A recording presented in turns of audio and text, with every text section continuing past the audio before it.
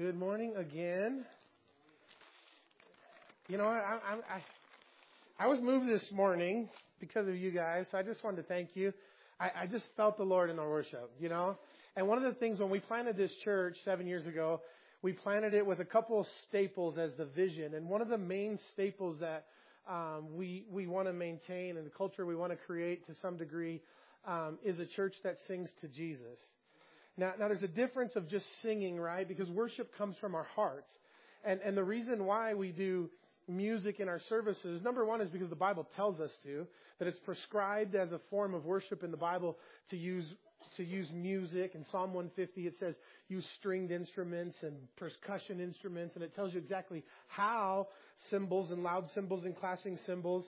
But, you know, there's one thing, because music can become a performance, and our musicians, they're very meticulous about doing the music the right way and with the stuff that I miss, and they do such a phenomenal job. I have other worship leaders and people come in and they tell me how technically sound our worship team is. Now, I wouldn't know one way or another.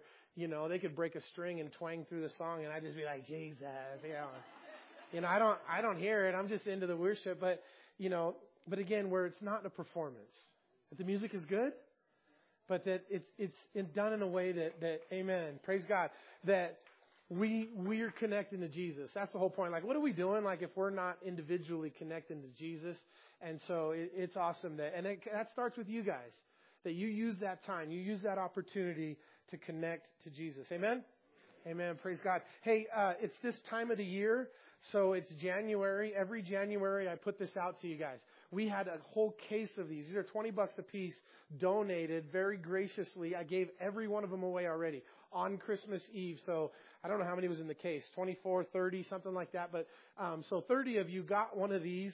But I told you could only have it if you read it every day. But this is called a one-year Bible. It's not like your regular Bible where you have the Old and the New Testament. It's broke up into 365 different reading assignments.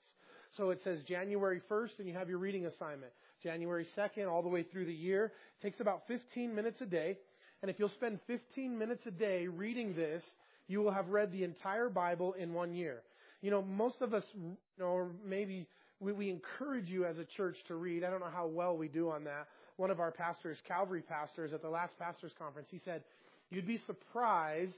He said, do a poll in your church, make it anonymous, try to get people to be honest, and ask people in your church how often they actually read their Bibles.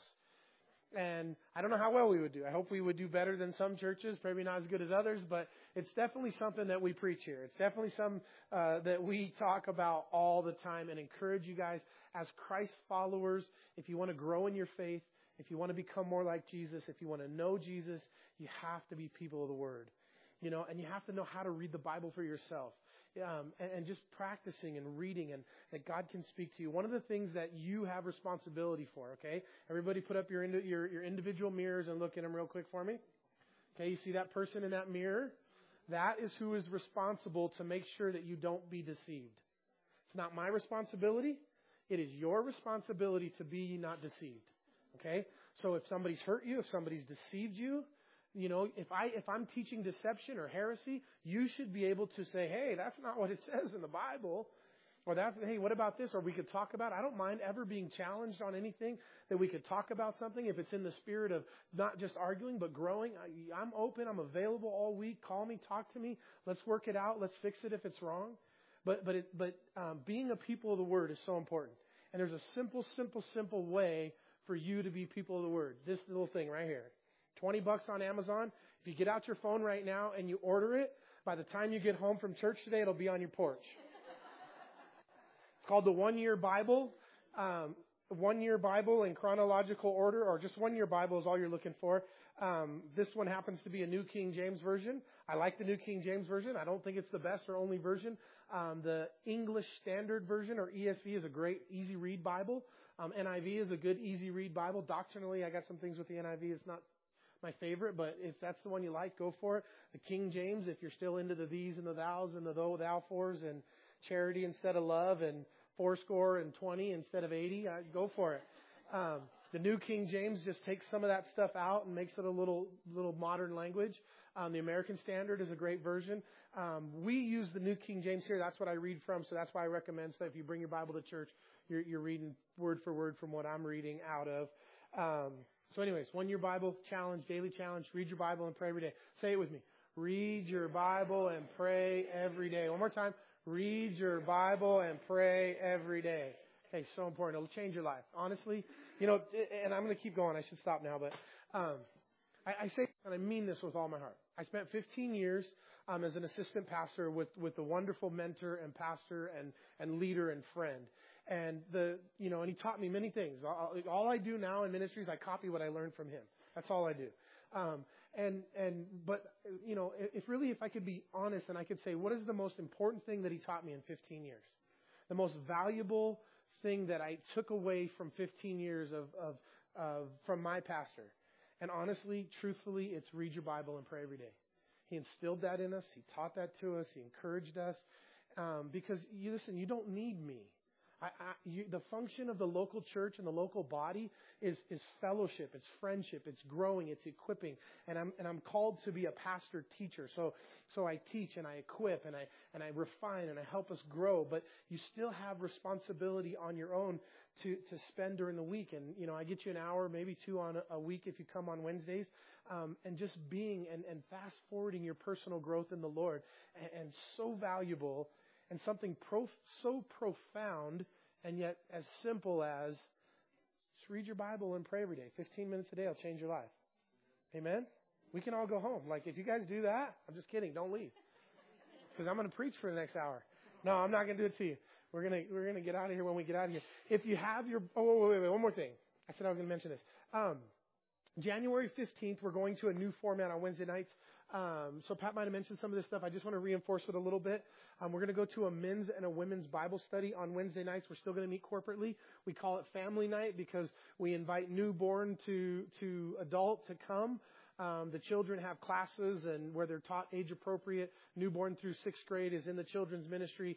7th through 12th, they have their class in the youth room. And then the adults will all meet in here for worship with the junior high school, and adults. And then after worship, we'll break up into two small groups, men and women. We're going to do women's study and men's study on the same night. And then starting January 16th, we're going to do home fellowship starting in our house. It's 4 couples. So I apologize if you're a single and you get left out on that. You're not left out. Come on Wednesdays. That's for you. But this is for specifically and only for married couples.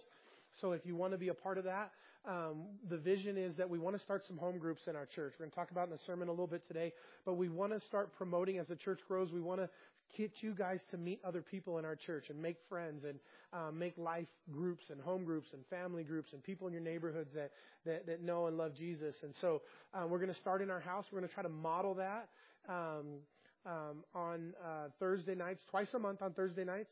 We're going to use the children's ministry for childcare. We've hired some staff to watch your kids. So you'll come, you can drop your kids off here, head to the house. We'll be at the house for about an hour and a half, hour and 45. Then you come back and get the kids and head home. We'll do like finger foods. We'll study the Bible. We'll fellowship together. And depending on how it goes, then we're hoping to make some smaller break off and identify some leaders, some folks that want to lead. Two ways to lead. One is maybe you're not a teacher and you don't want to teach the Bible, but you're willing to use your home. And that takes a great pressure off the person who's teaching and stuff. If you have to teach, prepare your message, prepare your study, and have the house clean, on those Thursdays. It's a lot of work.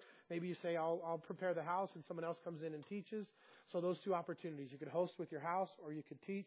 Some folks may do both. We'll try to identify maybe one in Grantsville and Stockton and Stansbury and Tooele, and that way something close to your house. And that's the vision moving forward. We'll see what happens. Amen? So pray for that. And then as you guys know, pray for our nation. Pray for our president. Jack Hibbs, who's a Calvary Chapel pastor, has just been invited. They do a lot of this, but he put together a faith-based initiative of evangelical pastors and leaders to, give him some advice and be able to speak into the life and this presidency. And one of the main issues they met this week was on the pro-life, that Trump says that moving forward and in 2020, he said, will be one of the most pro-life pushes that we've seen ever. And so be praying for that. Be praying for our nation. As you guys know, we're in a little bit of a skirmish with Iran right now, which is right out of the pages of the Bible. It's happening now. If you're not familiar, read Ezekiel 37, 38. Ezekiel 37 fulfilled in 1948 before our eyes. Ezekiel 38 is up and coming. It speaks of a war called the Gog and Magog invasion. What's interesting about the Gog and Magog invasion of Ezekiel 38 is that there's 10 nations that are mentioned, and 3 of the primary nations that are mentioned in the Gog and Magog invasion from Ezekiel 38 is Iran, Syria, and Russia. Now, 100 years ago, if you said Iran and Russia and Syria are going to get together, it would have never happened. Nobody would have ever believed it. And then the other nations that are all a part of it, not only the 10 that are mentioned, but interestingly enough, those that are not mentioned. Saudi Arabia is not mentioned, and Egypt is not mentioned. Since 1948, every skirmish that Israel has ever been in has been from Egypt, and specifically, and Saudi Arabia is involved somehow. And these two conspicuously are not listed in Ezekiel 38. And interestingly enough, both Egypt and Saudi Arabia right now have peace treaties with an interest to be on the side of Israel. So it's fascinating. So check it out. It's happening before our eyes. Keep that stuff in prayer. Keep our leadership, our cabinet, our military in prayer as far as making decisions. I don't know if this is something we should talk about in public or in private, but I don't have any couth, so we're just going to do it anyways. But this guy we just killed, this Soleimani, he was a dirtbag. This guy was evil, man. He was actually on the terror watch list for the last. Obama and Bush both had him on a terrorist watch list. He's responsible for wars and deaths, and he's a bad guy. And Bush passed on him, and Obama passed on him, and President Trump had an opportunity and took him out. And so this isn't like, oh, poor guy. This guy was an enemy. He was a dirtbag. He was a bad guy, and he killed a lot of people. And so I think God's justice was involved. All right. Done. I'm done. Sorry. For you that are new, welcome. We love you here. Hey, open your Bibles. That's what we really do here. Open your Bibles. We're going to be in Acts chapter 2 today, picking up where we left off a couple weeks ago. We're just going to march right through the book of Acts. Again, if you're new, our style is that we teach a chapter of the Bible or about a chapter of the Bible each week. So we'll be in Acts chapter 2 today, Acts chapter 3 next Sunday, Acts chapter 4 the following Sunday. We'll march right through the book of Acts.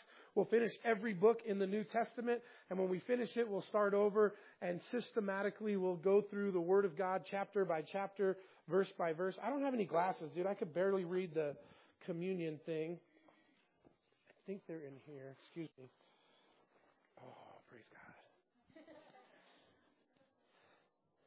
All right, I can read now. I can see. Okay. We left off last week in verse number 13. Let's look at Acts chapter 2, verse 12. It says, "So they were all amazed and perplexed, saying to one another, whatever could this mean?" Now in Acts chapter 2, it's the day of Pentecost. It's the fourth of 7 Jewish feasts or holy days or holidays. You guys might be familiar. Passover, unleavened bread, first fruits, Pentecost, trumpets, atonement, tabernacles. The same 7 holidays that are still celebrated today. But these 7 major feasts are a prophetic model. And on the exact day of each of the 7 feasts, prophetically, God fulfilled a prophetic model. The first 4 actually, Passover, Jesus died on the cross. Unleavened bread, he was buried. First fruits, he rose again. And on Pentecost, the birth of the church. Now, Pentecost was celebrated, and to this day celebrated in Israel as a holiday to celebrate the birth of the nation. The nation, they point the birth of the nation to Exodus 20 when Moses came down off the mountain and gave them the law. That they marked that as the official birth of the nation where they became a nation. And so Pentecost is the giving of the law, birth of the nation. And on this day, Jesus tells the disciples, after he dies on the cross and he rises again, he appears to the disciples, he appears to over 500 at one time, and he tells them to go to Jerusalem and tarry ye there, or wait there, until I give you, or until I send the Holy Spirit. So the apostles do that. They go to the upper room, this place called a different upper room than where the Last Supper was kept. And it says that they're together in one accord, praying and waiting. And on the day of Pentecost, and when the day of Pentecost had fully come, that God poured His Spirit out upon the church for the first time in human history. This new move, this New Testament thing where God is going to pour out His Spirit upon all flesh. And the 120 that had gathered in the room, they began to speak with other tongues. Now in 1 Corinthians we studied last week, it talks about this gift of the Holy Spirit of speaking in tongues. That's not what happens in Acts chapter 2 in the first half. When they spoke in tongues, the Bible talks about tongues of men and of angels. The tongues, the gift of tongues and the gifts of the Spirit is unintelligible for the most part. And nobody knows. Paul says when you speak in tongues, you speak without understanding. But in this particular outpouring of the Spirit, when they spoke in tongues, other people were traveling from different countries and they understood what they were saying in their own language. And they were praising God articulately and specifically in all these different languages that they didn't speak. So they were given this supernatural gift that day to speak a different language that would praise God. And the people were like freaking out, what's going on? And as the Holy Spirit fell upon them, it says that they said, what is going on? In verse 13, it says, others mocked and said they are full of new wine. You know, the mockers are always there.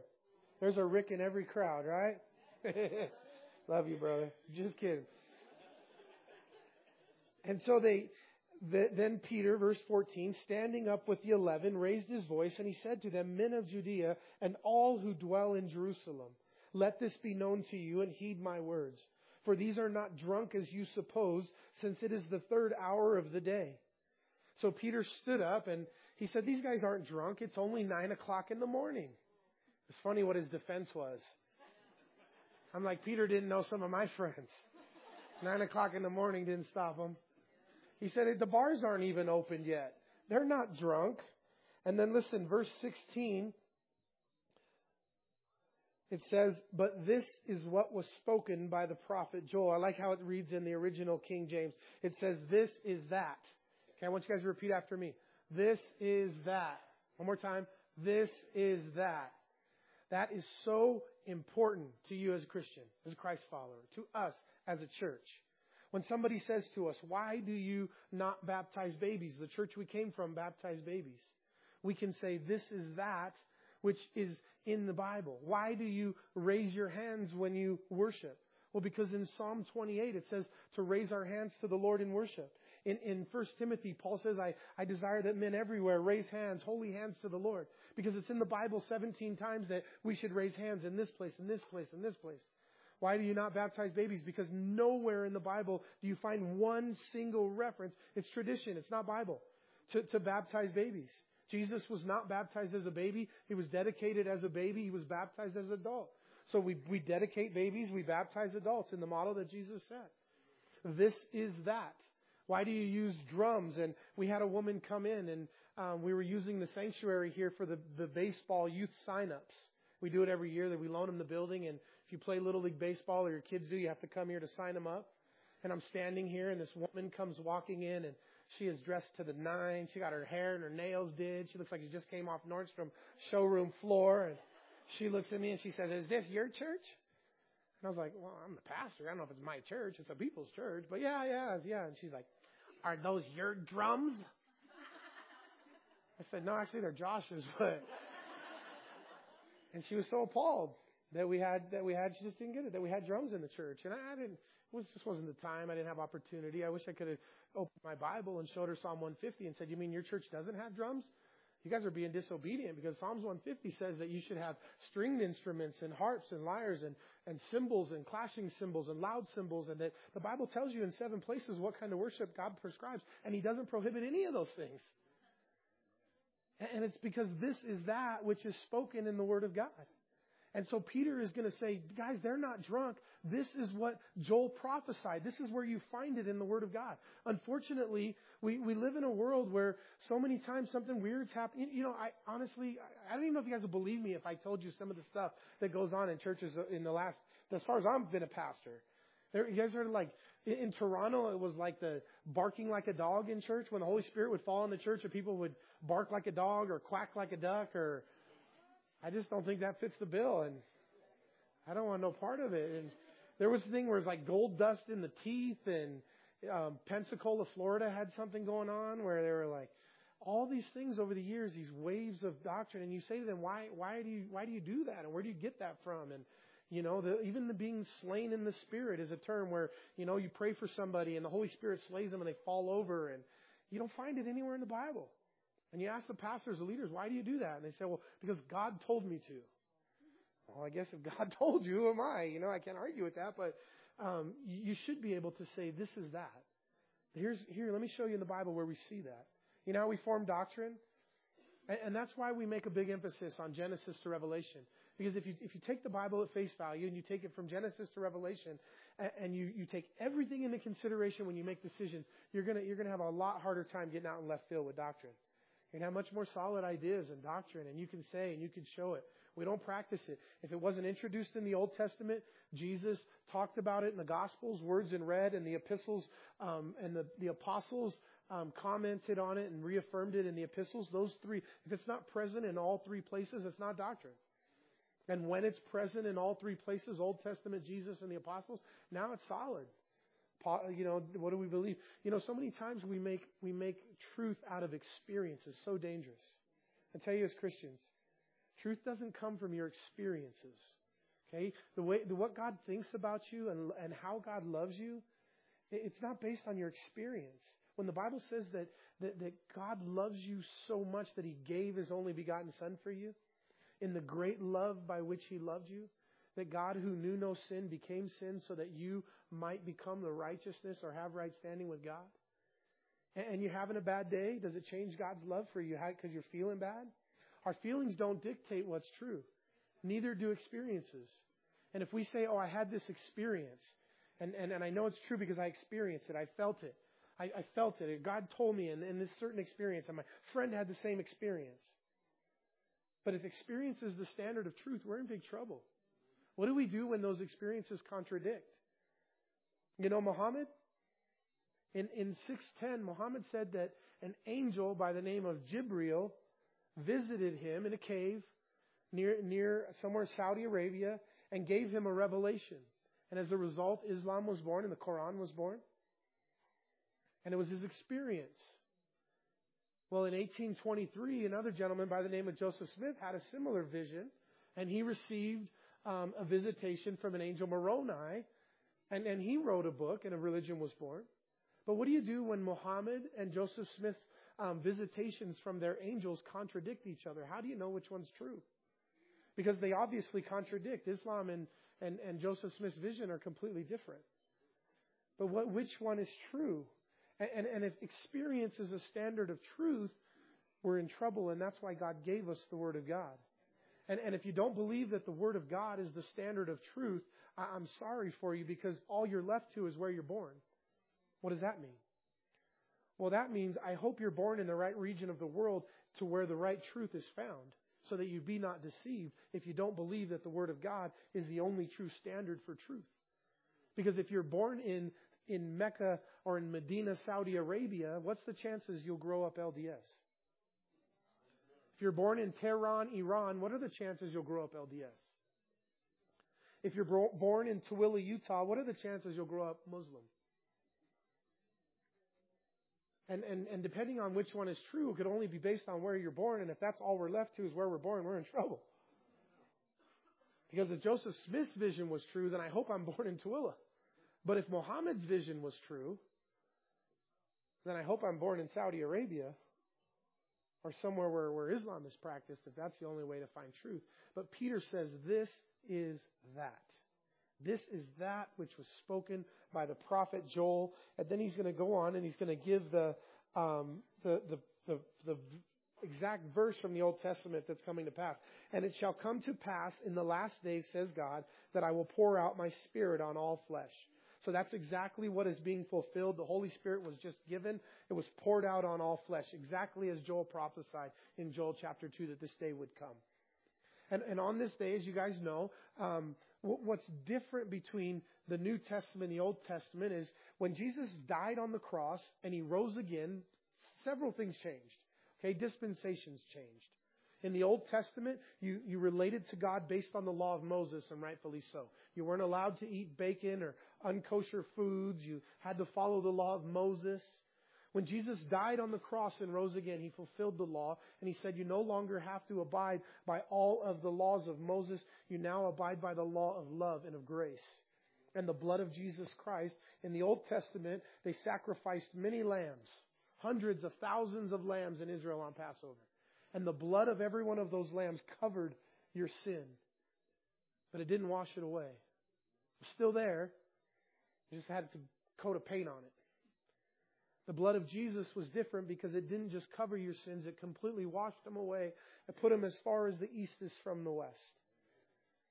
And when the blood of Jesus Christ, and then Jesus said something very profound and very, important to you and I before He died. And He told the disciples something that, is kind of hard for us to really, really believe and grasp. But He said to the disciples, hey, they were starting to like, well, what do you mean you're leaving?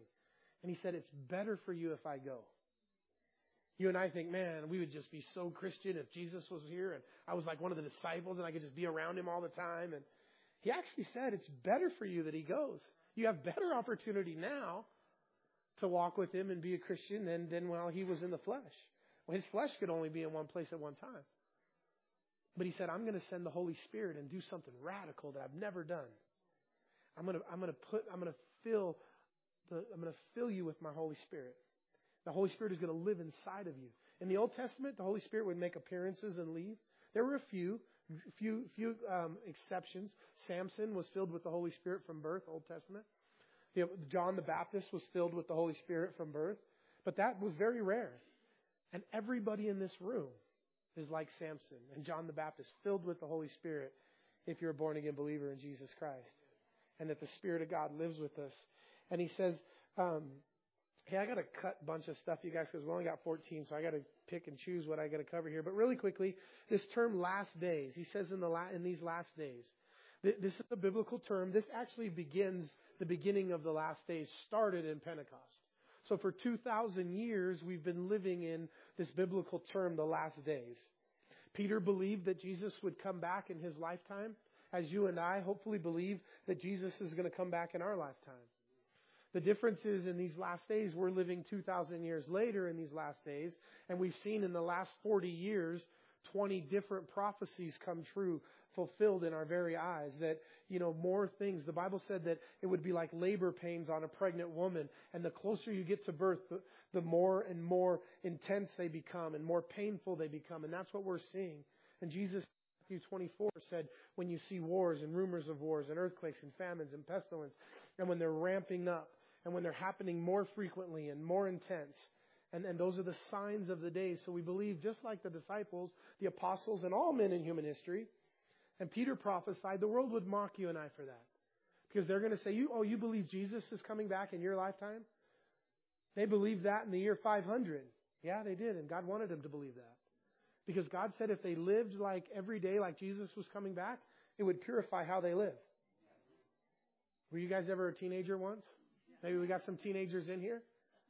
If you knew mom and dad weren't coming home for a long time, how'd you act in the house? But if your mom called you and said, hey, I'm at the store and I'm 5 minutes away, I got groceries, I'm on my way home, then how do you act? A little different. And when you believe, when you live your life like Jesus could come back at any moment, it purifies how you live. And it's always been God's intent. And the world's going to take that and mock us to say, oh, they've always believed that. That means He's not coming back in the future. Well, I'm sorry, because something hasn't happened yet doesn't mean it's not going to happen in the future, in the near future. And so we are to live our lives like the Lord comes back. Can God tarry? Can the Lord tarry for another 20, 50, 100 years? I'm sure He can, absolutely. And if He does, then we should do ministry and be ready and serve Him. And just like the angels told the apostles when Jesus went up into heaven, they said, men of Galilee, why do you stand here gazing into heaven? This Jesus who went up, He's coming back, and in the meantime, you got work to do. So in the meantime, you and I got work to do of sharing the gospel. And then it says in verse 18, and on my maidservants and on my maidservants I will pour out my Spirit in those days, and they shall prophesy, and I will show wonders in heaven above and signs in the earth, blood and fire and vapor of smoke. The sun will be turned into darkness and the moon into blood before the coming of the great and awesome day of the Lord. Now, a different term here, but somewhat similar, the day of the Lord. Everybody say the day of the Lord. Okay, you got to understand what this biblical term means. It's synonymously used with a couple other terms. It basically is talking about the 7-year tribulation period. The day of the Lord is a day of great trouble. It's called the day of Jacob's trouble or Israel's trouble. Because the 7-year period of God's wrath and tribulation will be a time of trouble for Israel. It's not called the bride's trouble because you and I won't be here. We'll go up in a rapture prior to the 7-year tribulation period. But during this time, it's a great and awesome day of the Lord. And during this time, there Joel is prophesying that the sun will be turned into darkness, the moon into blood. That's why people try to make a big deal about the blood red moons and the total eclipses and those things because of this prophecy here. And in verse 21 it says, "And it shall come to pass that whoever calls on the name of the Lord shall be saved." Who shall be saved? Whoever in this room. Whoever wants to call on the name of the Lord, you shall be saved. Saved from what? Saved from hellfire and damnation. Saved from your sins staying with you and standing before a holy God, trying to be righteous based on your own works. The Bible says the best that humans can do to be made righteous before a holy God without the blood of Jesus is like filthy rags. So when you stand before God, you'll be dressed in filthy rags and trying to get into the party. And it's not going to work. But the blood of Jesus will make you white as snow. The blood of Jesus will make you righteous and give you that. And anyone who calls on the name of the Lord shall be saved. In verse 22 it says, "Men of Israel, hear these words." This is the first sermon ever in history of the church, of being filled with the Holy Spirit.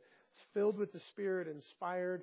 First sermon in history, Peter gives it, and he starts it by saying, "Jesus of Nazareth." That's how he starts his sermon. You know, life and ministry and church, you guys, it's all about Jesus. It starts with Jesus.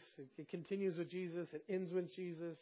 You know, we put our sign up, Jesus, to try to illustrate a point that we're about Jesus. The Bible says that if you lift the name of Jesus, Jesus said, "I'll draw him into myself." Every time I get up here to preach, I tell God, I pray and ask God, "God, help me show him Jesus. Help me show you Jesus," because it's about Jesus. Do I take anything away from the Father or the Son? Absolutely not. But it is in Jesus and about Jesus. And we focus and we relate and we love Jesus. And so it's Jesus who saves us. And Peter says, "Jesus of Nazareth, a man attested by God to you by miracles, wonders, signs, which you did through him in your midst, as you yourselves also know. Him being delivered by the determined purpose and foreknowledge of God, you have taken by lawless hands, have crucified and put to death, whom God raised up, having loosed the pains of death, because it was not possible, not going to happen, that he should be held by it." So in the Jewish mind, they believed in a Messiah that would come. But the Jewish concept and culturally, the people that Peter is speaking to, like the disciples, believed that Messiah would rule and reign. The Bible talks about the coming of Jesus in the Old Testament many times. Now, this far forward with all this information and being 2020, it's easier today for you and I to look at the Old Testament and make a difference between the prophecies in the Old Testament that we're talking about when Jesus came as Messiah, a suffering servant, the Lamb who was slain, came as a baby in Bethlehem, and the same prophecies in the Old Testament that talk about something that's yet future. What's yet future? Jesus is going to come back, right? He's coming back. I'm going home. Is Jesus coming back? Yeah.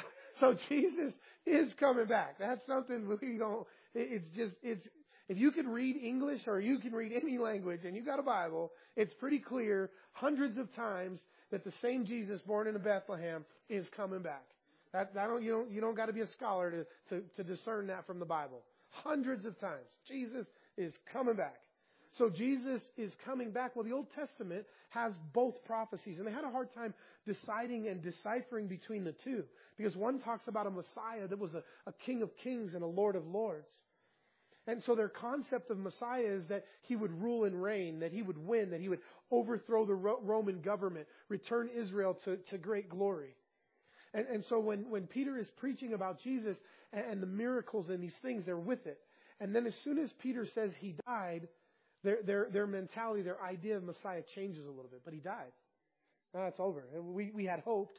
You remember when Jesus walked on the road to Emmaus with the two guys, and they got their heads down, and Jesus disguises himself, and he walks up next to him. He's like, hey, guys, what are you talking about? They're like, dude, where have you been? Do you not know the things that are going on here? And he's like, no, what things? And they're like, Jesus of Nazareth. We had hoped that he was our Messiah. And their hopes were dashed because he had died.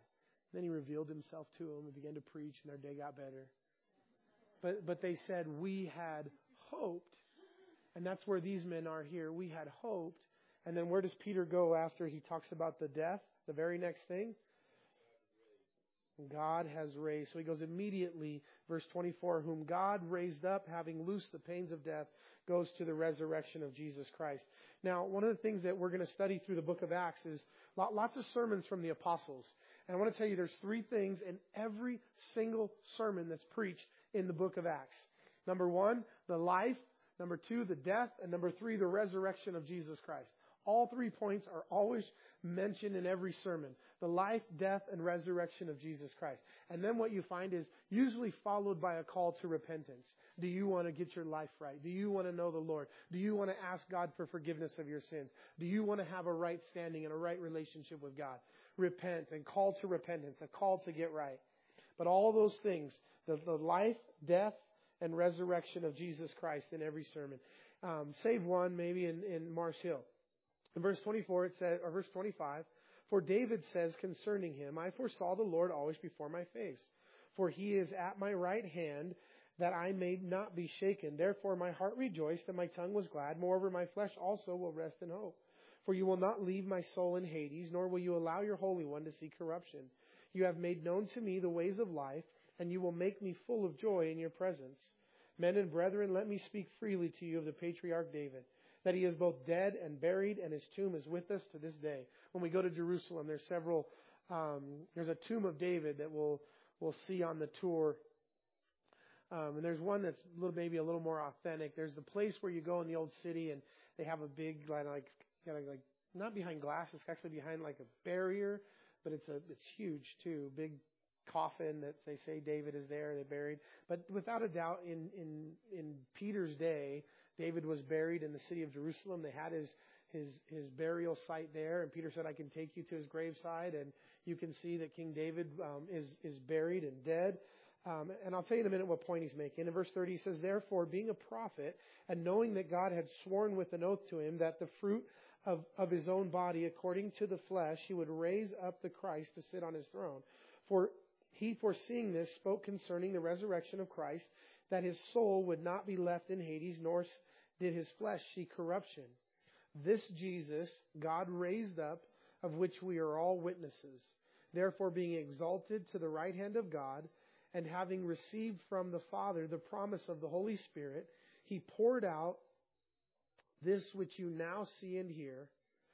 So the next verse is really important, but just in a nutshell, because some of this stuff to most of you you're not going to care. But to this Jewish audience that Peter is speaking to, again, the concept is they understand a couple things clearly. That the Messiah would come from King David. The King David was a prophet. He prophesied clearly. 2 Samuel 7, God said to David, you can't build me a house. You're a man of war, but I'm going to build you a house, and that the Messiah would come from you. All of Israel understood that the Messiah would literally come from one of the grandchildren. That one of the grandchildren, great-grandchildren, great-great-great-great-grandchildren of King David would be Messiah. They understood that clearly. And also, but they didn't understand that they didn't see him as divine. Even today in Israel, the idea for an Orthodox Jew is that Jesus or that Messiah will just be an ordinary man like King David. He won't be divine. He'll be supernatural in the fact that he's king and he's called by God, but he won't necessarily be divine. And so Peter is speaking to this concept that David also said that he was king, and then that Jesus would be this. Oh gosh, I'm confusing myself. Trying not to confuse you guys. Verse 34 says, for David did not ascend to heaven, but he says to himself, the Lord said to my Lord, sit at my right hand till I make your enemies your footstool. So this is the prophecy out of Psalms 110. So in the first word there, Lord, do you notice the Lord? It's all capitals. You know what that means?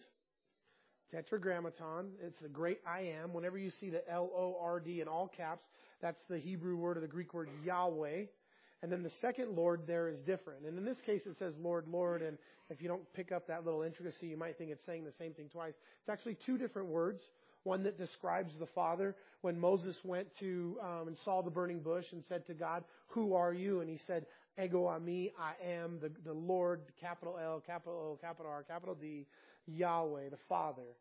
And so the Father said to my Lord, capital L, small O-R-D, or Savior or Messiah, sit at my right hand. So the Father says to Jesus, after he dies and rises again, sit at my right hand, where Jesus, the Bible says Jesus is now sitting at the right hand of the Father, making intercession for you and I. And the Father tells him to sit there until I make your enemies your footstool. So the point that Peter is making is basically that Messiah is greater than, that Jesus was greater than David. That was all that to say that. That in the Jewish mind, that David couldn't be less than his great-great-great-great-great-grandson. That David was the patriarch, and the patriarch always had the preeminence over his children or great-grandchildren, right? That the lesser doesn't serve the greater. And so he says, if that's the case, then why did David say, the Lord said to my Lord, speaking of Messiah, that David called Jesus my Lord, called Messiah my Lord? Thoroughly confused or kind of got it? Okay. All right, let's move on. Clear as mud. So, means Jesus is the Messiah. Don't trip, Jews. Just receive him in a minute. That's what's going to happen. Verse 36 says, therefore, let all the house of Israel know assuredly. What house? House of Israel. He's talking to a Jewish audience. How many Gentiles got saved on the day of Pentecost? 0. Okay, the Gentiles didn't get saved until we get to Acts chapter 10. The entire movement, save a few small exceptions, is Jewish. It's all Jewish. All the writers of the New Testament, except for Luke, are Jewish. All the disciples, every one of them, all the 12 disciples are Jewish. It's a Jewish audience. On the day of Pentecost, it's only Jews that get saved. And eventually then the gospel begins to spread to the Gentiles and the rest of the world. But in this stage of the early church, I like to point this out when I'm in Israel. You know, and the rabbis are like, you Christians, you know, you flock here by the millions every year. Why do you come here? I say, oh, you guys told us to come here. You know, you guys started this. You know, it was Jews that did all this. We didn't do it. We're just following you guys' lead. And so it says in verse 37, now when they heard this, they were cut to the heart and said to Peter and the rest of the apostles, men and brethren, what shall we do? And Peter said to them, repent and let every one of you be baptized in the name of Jesus for the remission of sins, and you shall receive the gift of the Holy Spirit. For the promise is to you and your children and to all who are far off, as many as the Lord our God will call. So the men received it. They were cut to the heart. And that cut to the heart, I like that, right? That's my prayer too for us, that the Holy Spirit would do that work of convicting us and calling us and cutting us to the heart in a good way. You know, the ministry of the Holy Spirit is to convict you of sin, to call you and draw you, but something that God gets a hold of your heart. Well, 3,000 people. You know this sermon? This is the first sermon in history of the church. It lasted 3 minutes long. People are like, then why do you preach for 45? Because I'm not as good as Peter. But 3 minutes. Life, death, resurrection of Jesus Christ. Some facts from the Old Testament that show that Jesus is who he said he was. And a call to repentance. And a pretty big Holy Spirit that's there calling people and drawing people. Because it's the work of the Holy Spirit that does the work. No matter what I say, it's God's call and God's Holy Spirit calling on your heart and your life and tugging on you. If that's not happening, no matter what a pastor or preacher says, but you responding to that call and that conviction of the Holy Spirit. And these men were cut to the heart, and they got saved, and they said, what do we do? And Peter then calls them to repentance. Repent and be baptized for the remission of sins. Now, some people will falsely use this verse here to say that baptism saves us. It's not what's being said here. It's not in the language. You have to be saved first. They were already cut to the heart. They were already convicted. They were already to that point. Paul later is going to say, I'm thankful I didn't baptize any of you. They were all standing around fighting about which baptism was better. Oh, I got baptized by John the Baptist, and he was the coolest. And somebody said, oh, I got baptized by Gaius and Crispus. And they were saying he's better than, and Paul said, man, I'm glad I didn't baptize any of you guys. I wasn't called to baptize. I was called to preach the gospel. Paul would preach the gospel, and the pastors would come later when the people got saved and baptize them. Now, if you got saved by water baptism, I'm pretty sure Paul would have been interested in baptizing folks. But water baptism is something we do after we get saved. I won't baptize you if you're not already saved. Water baptism is an outward sign of something inwardly that's taken place in your heart. Should you be water baptized as a believer? 100% in obedience. But it's not what saves you. It's what proves what's already happened in your heart. If you had to be water baptized to go to heaven, we'd have lots of problems. Right? First one being the thief on the cross. If you had to be water baptized to go to heaven, didn't Jesus say the thief on the cross was going to heaven? Today you'll be with me in paradise. I don't think he had time to get baptized. He was a little hung up. He was kind of stuck, you know. He's like, oh, can you sprinkle some water on me? All right, you guys got the point.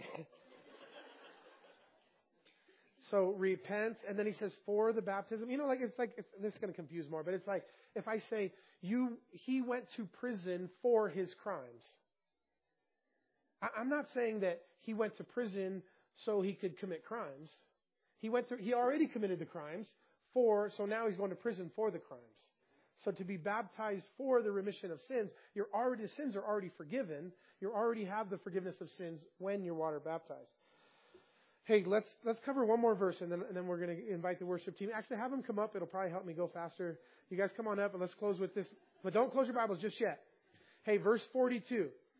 This is what we call, everybody say Acts 2:42.